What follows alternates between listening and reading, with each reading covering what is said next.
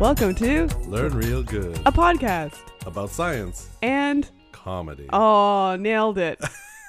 You know, we have this sort of ongoing narrative with the beginning of our show of, are we doing it the way we used to? Yeah, Is this the new normal? All season it feels like, I don't know if it's even true that we had a signature way of opening the show. Oh, we definitely did. We definitely did? As editor of the podcast, for sure. Well, I haven't listened to the previous episodes. Whoa. I do it, and then, you know, it's like actors who can't watch themselves do the movie. Yeah. So I have a hard time listening to myself. I used to and would have cringed at the idea of Right. having to, more watching myself than listening to Sure. myself, but having to edit this has You've made heard me yourself immune to it. a million times. But you know what? There's other ancillary benefits. Right, like such as? Because I edit out the ums and the z, and it's annoying to do, I do it a lot less. You do the mental Exactly. edits now. Yeah, I feel like I'm constantly editing, like, as I go. Like, you know how when there's live broadcasts, they always, like, air it a little ahead so that if someone swears, they can, like, cut it out. Right. That's how I'm editing myself all the So time. you're talking 7 seconds ahead from what I'm hearing. Yes. Yeah? All right. 7 seconds. Perfect. That's what they call me, Katie 7 Seconds Pagnuco. Well, this isn't a podcast about talking in the future. No. It is a podcast about science where Yeah. we shoot the breeze. Yes. Done. See, this checklist is part of the thing, but we don't For sure actually it have is. a checklist. For sure it is. Well, we do now. All right. So that's how podcasts work. The format, you know, organically unveils itself like in layers of an onion. Oh. Layer 2 of the Yes, onion. it is. Science facts. Science and then we facts, for sure, have science the facts. best part of our show. We have a Is the guest. guest. I'm very excited about our guest. From a Same. field we never get guests from, so it's doubly exciting. It's math before you. Whoa. I'm spoiling it. I'm cutting that out. Don't cut 'Cause that I'm out. drunk with power. Don't cut it out. You jerk. Just cutting that whole section out. Hey. Oh, man. A guest on a mystery subject. It's going to be amazing. I'm excited. I'm excited. But this is the second part, I guess, of our checklist. Onion layer the second. Oh, wow. I would hate to have that name. Oh, yeah. Yeah. Onion layer senior, onion Yeah, layer yeah, junior, junior. and then onion layer the third. Before you get to our facts, since we're talking about onions, Yes. we had a brief side I don't know where this podcast. is going. Oh, Remember yes. where we have a young listener who loves the fact portion of Yeah. our show. And so The we banter. asked him some subjects he'd love to hear some banter about. And one of them was onions. Yeah. Not We- what I would guess from We did what he like, was like 8 at the a time. Learn Real Good Family edition. There are 3 episodes that exist, and no one has heard them other than this family. But I just love that a 10-year-old kid's going around thinking, what's up with onions?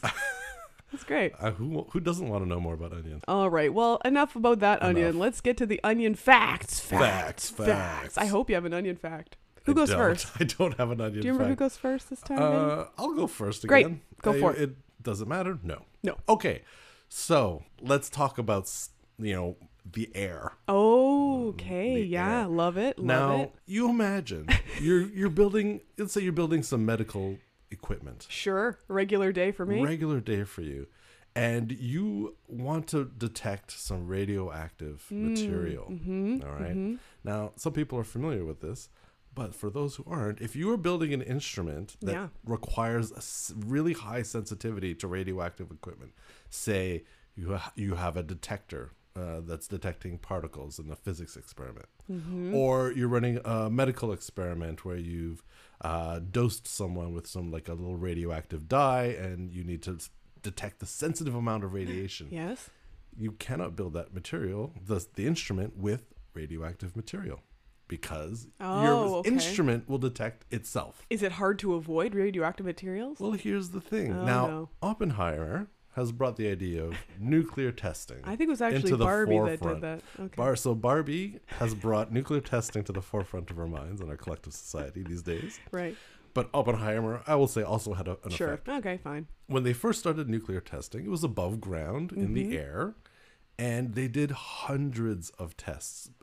Governments around the world, not just the Americans, but the Russians and everyone else who was working on nuclear bomb, up until about the early 60s, was testing above ground. And so all of these nuclear bombs went off. That radiation stays in the atmosphere. Sure. It takes a long time for it to decay out of it. And so from, say, the mid 40s all the way to the early 60s, about a period of about 15 years, hundreds of nuclear bombs testing were happening in the atmosphere, Wow. which contaminated the Yeah. atmosphere to a degree.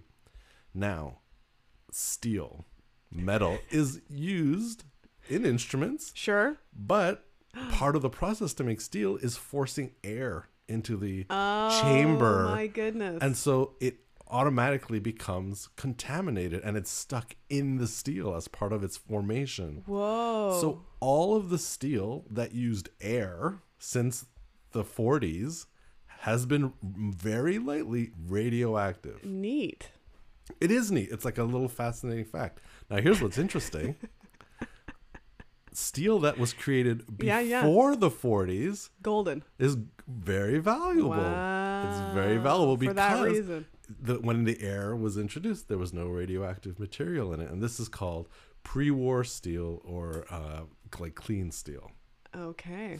And there's another, not just the steel that gets fabricated in this way is radioactive, but lead is also naturally radioactive. Mm-hmm. And so lead that gets mined has its own radioactivity to it. It decays itself naturally over the course of decades and centuries.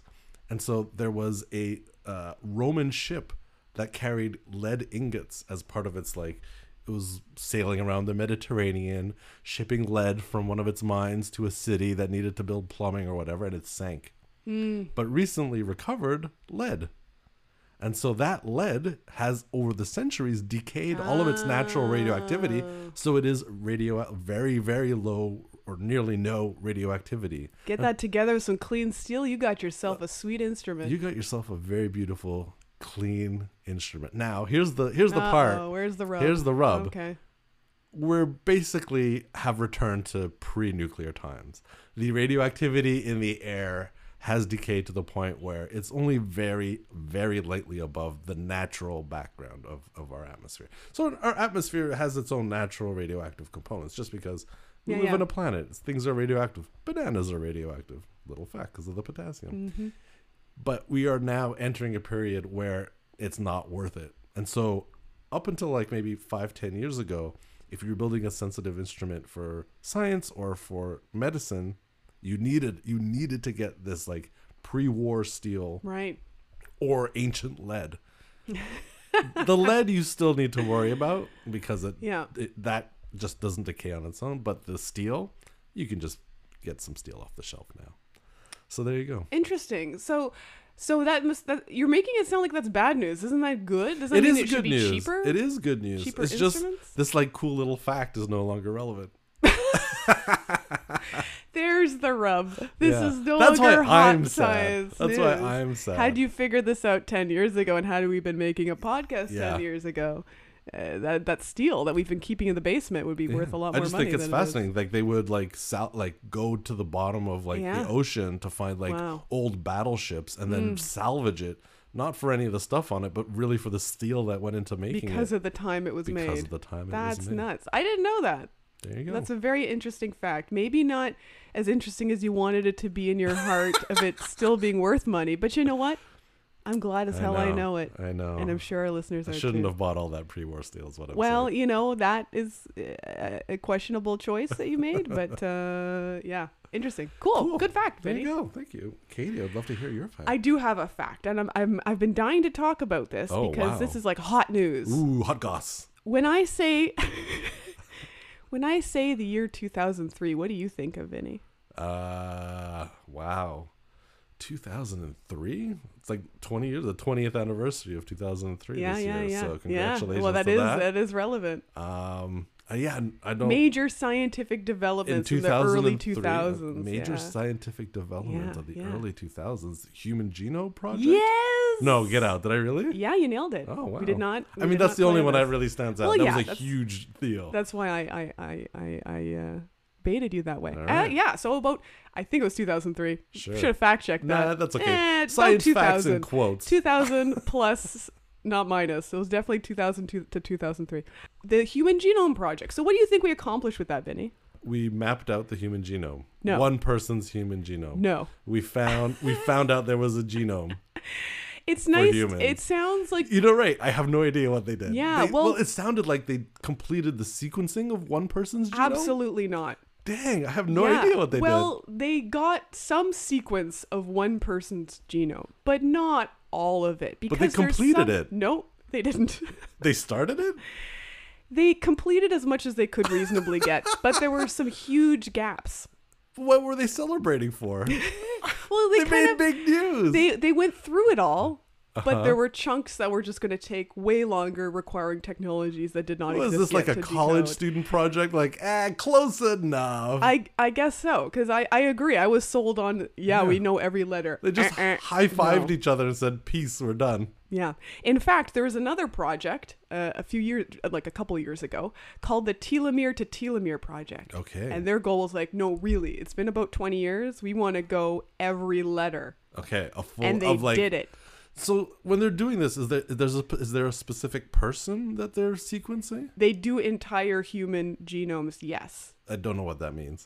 So when they sequence, they, at this point, are getting an entire A set of organism's letters. Yes, so and they've done that for several people. Are they picking one specific person as like the golden, like, are multiple groups referencing this one person, or? No, we've had human genomes decoded several times. Okay. You know, people from different places, different okay. backgrounds. It's been done, but not completely. Not every letter. Not every letter. So the telomere to telomere is like, we're going to take this one cell and we're going to go letter by letter.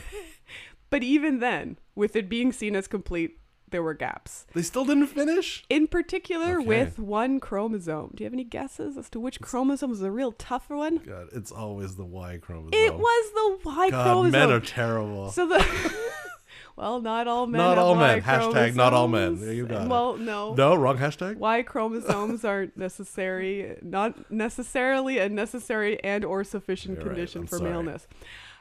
So, Y chromosome. What else do you know about it, aside from it being associated with being assigned male sex, Sure. typically? It's shorter. Yeah, it's real small. So the irony that this rinky-dinky chromosome that usually gets written off as having a couple of genes and then a bunch of crap Right. ended up being the hardest one. And it's partly because of that. So there are quite a few genes. A lot of them are associated with secondary male characteristics, but there's a lot of other stuff going on there as well. But the reason why it took forever to code is that about half of it, about 30 million bases of it, are gobbledygook. They're repetitions, like ATGC, ATGC, ATGC, or palindromes, ATGC, GTA. And when you have that, it makes it really hard to sequence the way we sequence. Oh, really? So the way we sequence very basically, I mean, is you make a little primer, so a little strip of DNA that's single-stranded and has the letters that's going to hunt a part that you know is in there, and then you use the basic mechanics to sort of build the rest. Okay, but like it sticks to that base. yeah, but having it stick when you have that same sequence all over the place and having it sort of process it, you end up with someone in this article I was reading gave a good analogy. It's like trying to put a book together that's been cut up several different times, several different ways. When you have the same sentence over and over again in several places, you're going to see that thing over and over again, and how do you know where it goes? Yeah. So it's taken 20 more years of development of the technology of sequencing to get to the point where they could say, no, this is it, letter for letter. And this was just completed. They Those just 30 did it. million letters. I'm in this skeptical they repetition. actually did it this time. Yeah, I they know. cried wolf too many times. Well, you can see the entire sequence in the article. I'm going to read it all and double I check. know. I'm going to double check. There's an A missing here. Yeah. Now, the reason why notes. we're so interested, aside from just completion, finally completing this project, Right. is that the Y chromosome is a little funny in some other ways as well. So it's been noticed that individuals with the Y chromosome can start to lose it as they age. Whoa. Their cells don't have the Y chromosome anymore. Well, it's associated with aging, and lots of people think it might be why there is such a large lifespan gap between men and women, having to do with aging, losing the Y chromosome, and the damage that comes with that. So it's also been seen that individuals who are losing their Y chromosomes from their cells have a higher incidence of cardiovascular disease and bladder cancer. Can we like take a pill?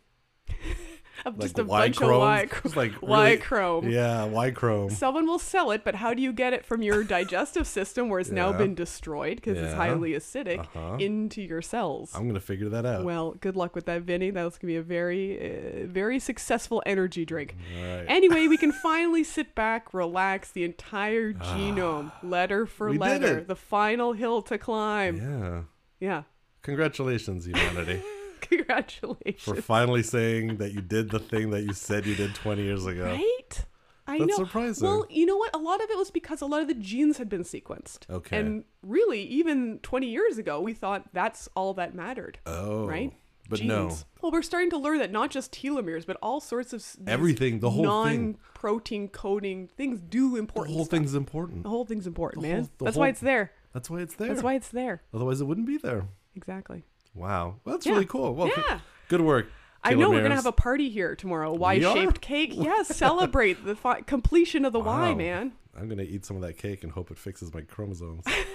Well, I don't know about that, but I do know we have a great guest. Oh, good. Ooh, good segue. Smooth. All right.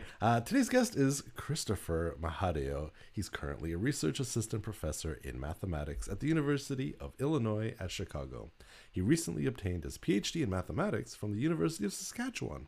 In math lingo, his PhD thesis investigated the relationship between twisted Higgs bundles and topological recursion. In slightly more user-friendly language, he studied the geometry of shapes related to high-energy physics and strange quantum materials. Christopher's favorite pastimes are reading manga, watching anime, and swing dancing. Hey, Christopher, welcome to the show. Yeah, welcome, Christopher. Oh, I'm very honored and happy to be here.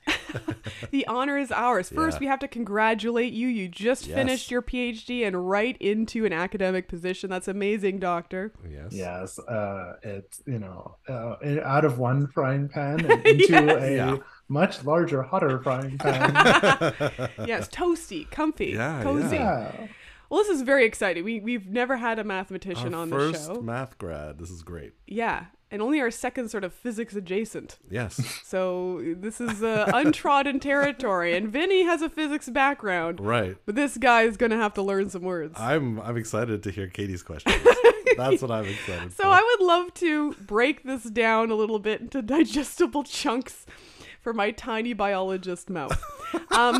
Higgs bundles. I hear that and I think Higgs boson. Are they related? What's a Higgs bundle? They are. I mean, how related they are is like a good question. Oh, shit! no. Right off the bat. Well, the name was actually like inspired by the Higgs boson. I'm not super versed in kind of like the grand history of how or why they're actually related, but somehow these are objects that we, there are these like massive equations that govern how the universe looks. These are the Yang-Mills equations, and Higgs bundles arise from like taking a very like simple form of it. This is like I'm not gonna paint a Picasso. I'm gonna do one of those like color in Picassos instead. Yeah, Perfect. yeah. That makes And sense. when you do this reduction, you end up getting these like beautiful amount of mathematics that arises from it. And somehow the Higgs boson is related to the original equations, and it was named a Higgs bundle. I'll say that related to this, my advisor has the story of he actually met Higgs, Peter Higgs, maybe it's the name, but he met I like think it's Peter. the Higgs boson, Higgs, and I guess they were talking about Higgs bundles, and I do not know that this person knows that there are mathematical objects named after him. That's really funny. Yeah, I guess. Can you imagine being so famous there's a bunch of shit named after you? You're like, really? That one too? Never heard of that. Well, let's go back a step, because I guess I want to ask the question: what is topology? Like, just as for people who don't even know what the study of that is. Yeah, there's maybe a common like colloquial misconception between two notions, which is geometry and topology. Topology is really about understanding a shape. A simple thought is like, how can we tell two things apart? If I blindfolded you and put two donuts in front of you, They would be eaten. no, well, Of course. This is a great experiment. Let's do it again. Okay, so I put another set of donuts in front of you, I but eat them I tell immediately. you to hold on. Oh my goodness. I put it in front of Katie because maybe Katie's not going Oh to eat them yeah, right away. that'll work. They're long gone, but I'm telling you, the second set, I'm good, Christopher. I won't eat the second All set. right, good. You know, certainly if you ate the donuts, you'd be able to tell me the difference between a chocolate dip and a Boston cream based on some deliciousness factors. But if you just touch the donuts and like felt them, if you felt that Boston cream, it feels like a solid donut. But once you started to handle the chocolate dip, you notice that there's a hole in the middle. Right. If I tried to like mix it up and threw like a nice fresh pretzel in there, you might feel 3 holes. Right. And so you'd be able to tell the difference between these two shapes. And this is based on, let's say, the number of holes that they have. In mathematics terms, this is the genus of the surface. And so topology really doesn't care about what flavor your donut is. To the topologist, the chocolate dip, same as the maple dip. Same as the vanilla sprinkles. Same as like the sour cream glaze. I feel bad that there are maybe like people who don't understand all my aggressive Tim Hortons references. We are here for them. The donuts are universal. That's my opinion. So yeah, like topology is just like I want to be able to tell my two shapes apart. Interesting. Really cool. Now let's throw the word recursion into the mix. What's that doing in there? So something is recursive if let's say something that is being done is recursive if like the one step is based on previous steps. And so this procedure that I work with, topological recursion, it's some kind of way of we're trying to understand some fact about the shape, but it's actually like really hard to understand this fact. It's like crazy. So instead we're going to break the shape down into like somewhat ugly pieces, but on each of those pieces it's actually like pretty easy to do this. So kind of like the symmetry of a snowflake. Yeah, maybe like yeah. And so on each of these small pieces it looks horrible, but it's easy to do, and we assemble it in a particular way. And the way we assemble it is like very recursive. We start with this one piece, and then I know how to take this to the next step up. I can take this piece and multiply it by this piece. And if I want to take a step in this other direction, I take these two pieces and I add something else to it. And we can do this over and over, and it produces a way to understand whatever I wanted to understand, now given in terms of these smaller pieces. Oh, to bring it back to donuts, it would really be like if you took a sour cream glaze, let's say, and you divide into like a million skinny, thin slices. Like the ones that are next to each other would have similar hole sizes, right? So you could use the previous slice to figure out what the next slice is based on the hole pattern. It's just a little different. Am I really off base, Christopher, or can I talk about donuts some more? Oh no, because that's one of the problems with like trying to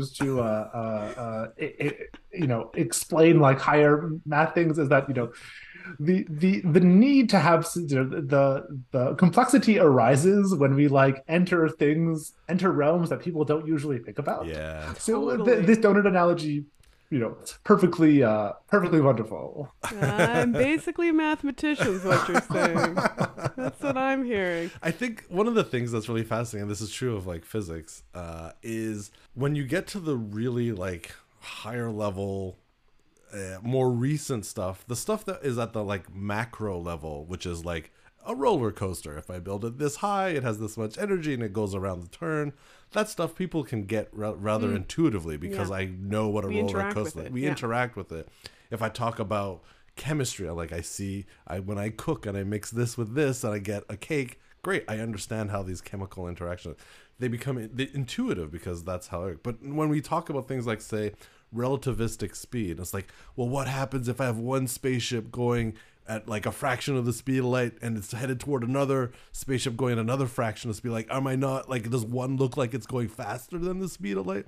And it's like, no, they don't add like you would like a car passing a car. And this like totally not intuitive, because once you get to relativistic speeds, velocities add in like this crazy complicated way. And so we end up in this really unintuitive world. And I imagine that's the kind of world you live in, Christopher. Yeah, there comes a point where you can no longer really like picture things, or like you have to picture things in like really simple abstract ways. Let's say when I'm here, I'm teaching my class about vectors, and I'm like, guys, just so we can have vectors in any dimension. And it's like, oh yeah, sure, okay, you can just imagine like a list of numbers that's really long, sure. But when it's like, how many times can I wrap this donut around the other donut? And how many times when I do this wrapping does the donut cut in and intersect itself?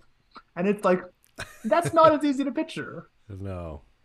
We've talked a lot about donuts, and we know that Tim Hortons has more diverse selection. So what is your math equivalent for the iced cap? Oh, you don't have to answer this one. I'm gonna let this mull over. Yeah. Let it percolate like a cap. Let it defrost a bit to that nice silky point. So I guess, because I'm trying to imagine the math that you have to do the research that you did for your PhD thesis. And I'm just trying to think of like the last math class that I had to take to do physics. And I'm sure it's probably above average what the general person has to learn. Absolutely. Of course. Right. But then I'm trying to think what you had to learn, and it's like I can't even wrap my head around what kind of. So like, what are some of the things that you need to know to do the work that you do, like topology classes? But what are some of these fields of math that the average person probably doesn't even know exists?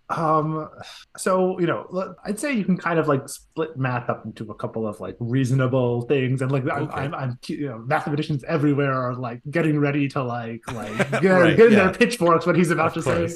You have things that are kind of like the field of analysis. And analysis is like you are trying to like understand in like a very precise numerical sense things related to some other field. So whereas like a topologist is like, I don't really care what size this is, I just want to know how many holes. The analyst might be no. There's an upper bound to this. We're going to find that. Right. Analysis may be also kind of like very similar to the type of stuff one might do in like a calculus course, where you're like, I'm going to find what this limit is. Right. But in a much like larger, crazy sense. Then you have kind of like geometry. Geometry is more interested in some kind of, you have your shape, but then some kind of structure on it. So like the ability to measure things. And so, there are any number of like crazy geometries that we can add. But, if one just thinks about the ability to measure something, that's already like, we lived on Earth for a long time before we started to talk about distances. Right. So we lived a long time without any notion of geometry on the Earth. And then you kind of have very adjacent to that is topology of like shapes. Then you have some fields like probability, which is like, taking our usual like coin flips to next levels that even I don't really understand. And so, even just at that like basic level of splitting things up, and to all the mathematicians out there, I'm sorry, there are probably other things I should have said. I'm so sorry. That feels like calculus, algebra, and geometry and finite, right? That's how we learned them in high school. I'd say that's like a pretty fair way to split it up in a sense that like a more normal person could understand. But even in like geometry, it's like, you have people who study like complex geometry, like algebraic geometry, symplectic geometry. You might do like purely differential geometry. And even within those fields, like everybody in my advisor's research group arguably did the same type of geometry, but I could not tell you what any of them did their work on. Fascinating. That's amazing. Have you ever seen those lists on the internet that's like top 5 sandwich toppings, top 5 movies of the year, top 5 celebrities who have a very punchable face? You know what I'm talking about. The point is, all these lists drive us crazy because we have no idea who made them and how they even narrowed down their top 5 list. That's where my podcast comes in. My name is Tung La, and I am the host of Ranked, top 5 lists of stuff that don't matter. In every episode, with the help of a motley crew of self-proclaimed experts, we debate, battle, and work together, showing you the entire process of how we got there, to create a top 5 list of any and every topic we can think of, like top 5 brunch menu items, top 5 fictional dogs, top 5 90s songs, top 5 Steves? The list goes on, and we will not rest till we rank basically everything. So join us every second Thursday in the Pod Cavern for Ranked, top 5 lists of stuff that don't matter. Top 5, top 5, top 5. So when I think of like what a conference is like for a biologist, right? You go to conferences, it's always like, oh, we've improved technologies and so we know this better. Or, oh, you know, we're just like almost improving the microscope in all aspects, not just microscopy, right? Just better technology, understanding things better at a smaller and smaller level. Or if we're talking about bigger things like in ecology, better and better math, better and better statistics to sort of understand patterns and that sort of thing. What the hell is new with math, right? Like when you go to a conference, what are like the developments that are happening? It's just so far from my brain. I don't understand. Like what's the hot new discoveries in math? It's, you know, this differs a lot, like field to field. So, you know, if we think about, let's say, like numerics, for example, you know, that might be someone saying like, I actually, you know, have a new algorithm that will help us to better understand shallow water waves. And everyone's like, oh, well, yes, we're going to understand shallow water waves now. That's awesome. Supportive group. Oh, I wish it were always like that. You know, and the kind of stuff that I do, you know, it's questions are either kind of like largely motivated by physics, or they're just like you know, Alice down the rabbit hole. It's like it's like either, you know, someone thought like, you know, I bet you could do this thing that the physicists do with this other objects. Let's check that out. Or someone's like, this is really cool. I'm gonna keep poking at it and see what happens. Right. The stuff that I do is like very far from like, you know, I take on my calculator and do some calculations. It's more of like, you know, I'd say it's more of like in like a weird way, maybe being like a lawyer, right? You know, you have to present your case and, you know, this fact and like, you know, here's this other fact that I'm trying to convince you that like my shape is not guilty. Yeah, of having too many holes. That is Exactly. fascinating. Exactly. That is a fascinating comparison. Well, you got to build up your evidence. You got to build that your makes lines a of lot reasoning. Of sense. And then, you know, use the things that have already been proven to build upon that and go further. I mean, you know, what obviously there are sometimes levels of people doing like hard computations, and you know, shout out to them for having the patience for that. But very often, you know, it'll be like, I want to, you know, I'm at point A that we know is true, and there's this point B that like I think is true. How can I construct a sequence of arguments that will convince you, or that will convince somebody that it is true? And like sometimes it doesn't, like to look at a math proof, let's say, it doesn't look very mathy. Sometimes there's just a lot of words.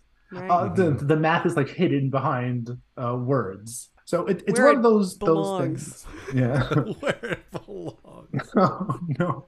Hide those numbers. Hide those numbers.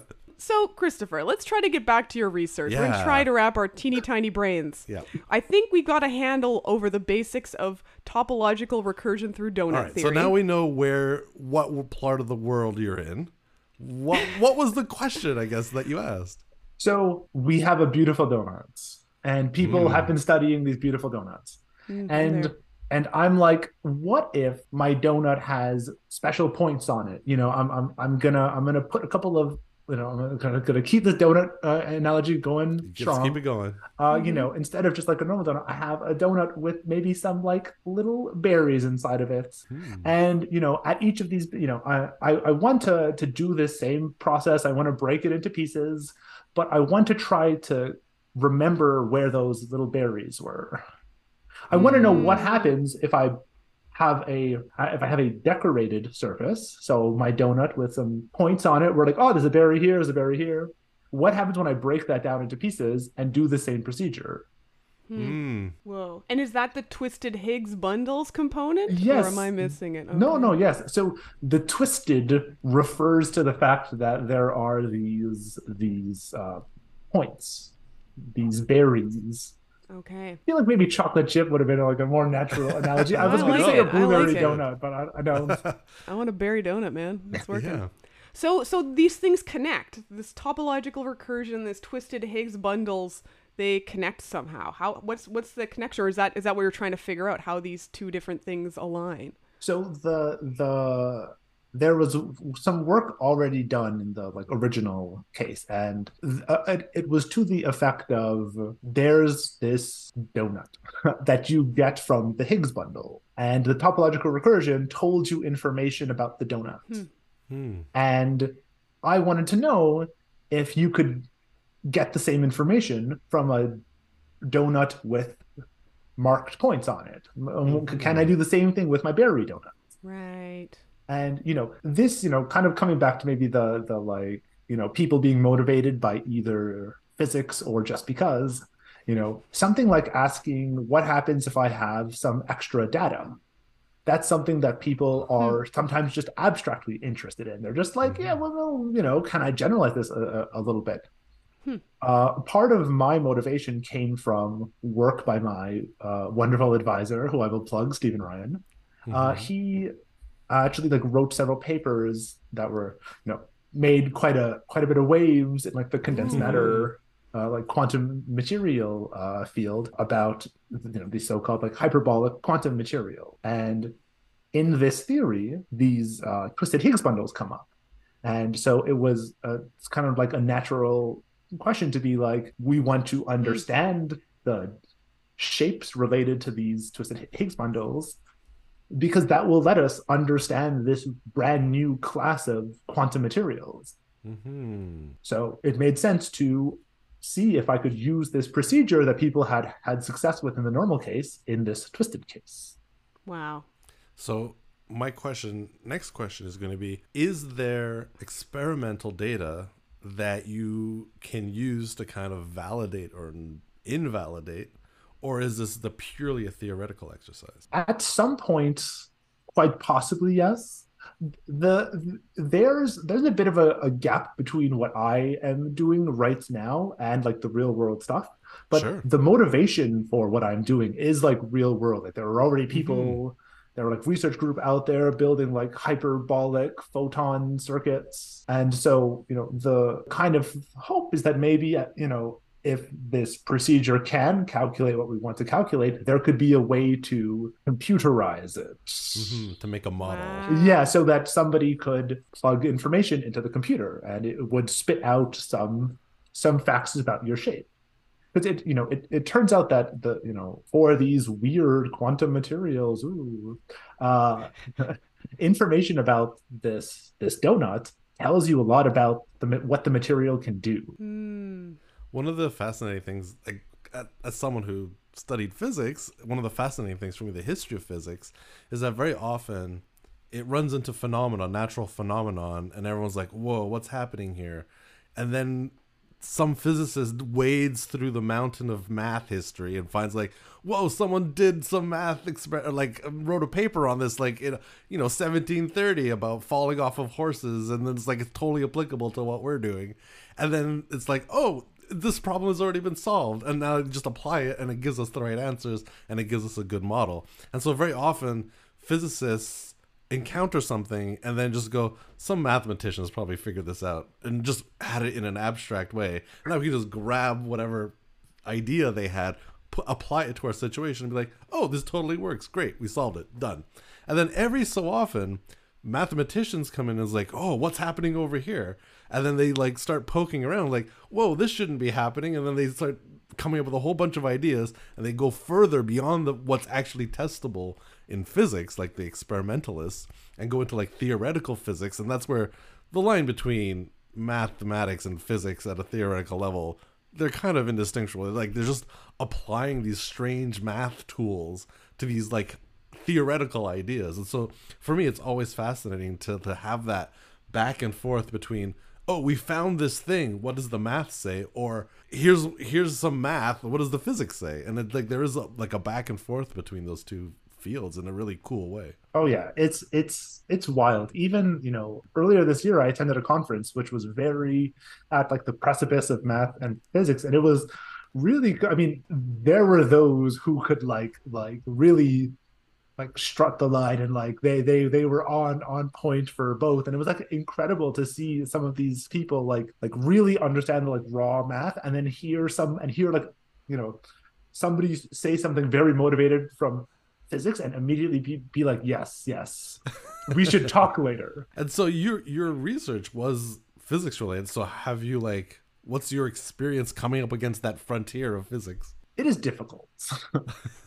I think, it is something that I would love to be able to like attack. I know many, I had many professors, my advisor is one of these people who really are able to like firmly planted in the seat of math, but really able to like understand what the physicists are saying. I mean, a lot of it is like nomenclature and such, Sure. like they use some word and I'm like, I don't know what that word means, but it's something that I like totally know, but it's like, I don't know what that word means. Right. Model language. Yes, to like maybe step outside of what I do, but still like kind of things that I'm interested in trying to do to like maybe appeal to Katie a little bit. This all appeals to me.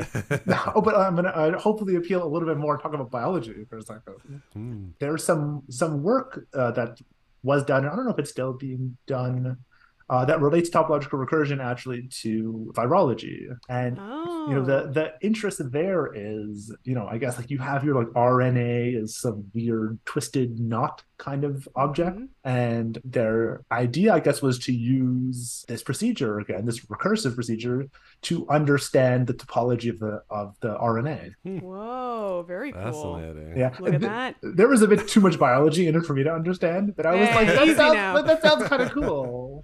That does sound cool. It's amazing what we find applications for. Yeah. Now, Christopher, how did you get here? Yeah. Were you an undergrad and you had all these math classes and then someone said Higgs bundles and your ears perk up and you're like, that's me? Like, how did you get to this field? Well, so, I've always enjoyed math and such, but I always enjoyed science, like when I was young, I was like reading books about like the stars and stuff. It was like, oh, the universe is so cool. As I like went through like elementary school and high school, I really found that I loved physics actually. And as you should. Yes, as we all should. And in my first year of university, I had to take a math class that was, my first year calculus was like somewhere between do a lot of calculations and do a lot of proofs. So I got like a peek behind the curtain. And it was actually like really cool to kind of see the inner workings of mathematics. We do all these things that we like take for granted when we like add things together, or when we like take an integral. Well, I don't know if the average person has ever taken an integral or ever will want to. Not without paying for it. We do all these things, and it was really cool to, I guess, see how it all worked. And so I slowly started to take more math courses. I actually transitioned to a math and physics degree. And then at some point I was just like, God, math is so cool. Like there are just all these weird things that start to like fall into place, or like that, like, these two crazy different ideas are somehow like intricately connected.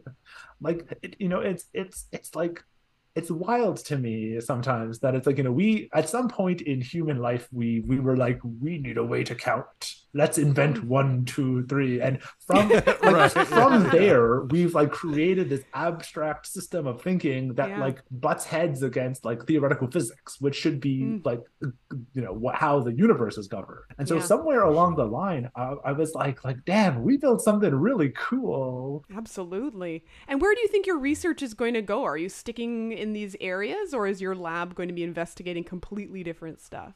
I will be largely doing the same kind of stuff that I've been doing. There were some like, should I find myself the time to like learn about biology? I actually am quite interested in like this application to virology because I think that's just like a really neat application. And yeah, I mean, that's understanding viruses is a very hot topic right now. Yes. Yeah. And will continue to be so long as climate change doesn't preclude our continued existence. Yoinks. It's a battle for supremacy of what's going to cause us to go extinct. Climate change or pandemics exacerbated It's a by race to climate the change. bottom. It's a race to the bottom. I've got this question. I've asked physicists this question. I don't know that I've ever asked a mathematician watch out, one. Dr. Mahadeo. Maybe this is like going to be evident to you, but is math invented or is it discovered? And by that, this is a little bit philosophical in the idea that math exists outside of the human experience, or is it a tool that humans have invented to understand the universe around them? So is it an invention that humanity has come up with, or is it a discovery that exists inherently in our universe? This might be a harder question than the ice cap question. You got 30 seconds to answer. No, I'm like inclined to say that it's maybe a little bit of both. I think like ideas are discovered and then the mechanisms, quite sometimes the mechanisms to study them are what is developed. Like, let's even like talk about calculus. At some point Newton was out there like inventing calculus, and it came from like a natural place, but for like many years we didn't have the right tools to adequately describe calculus. Now you sit in any calculus class, the first thing you learn about are limits. And right. I mean, I'm not going to say, it's now we're entering like my like math knowledge to say like, well, how was a limit really, how did that really Shit. Sure.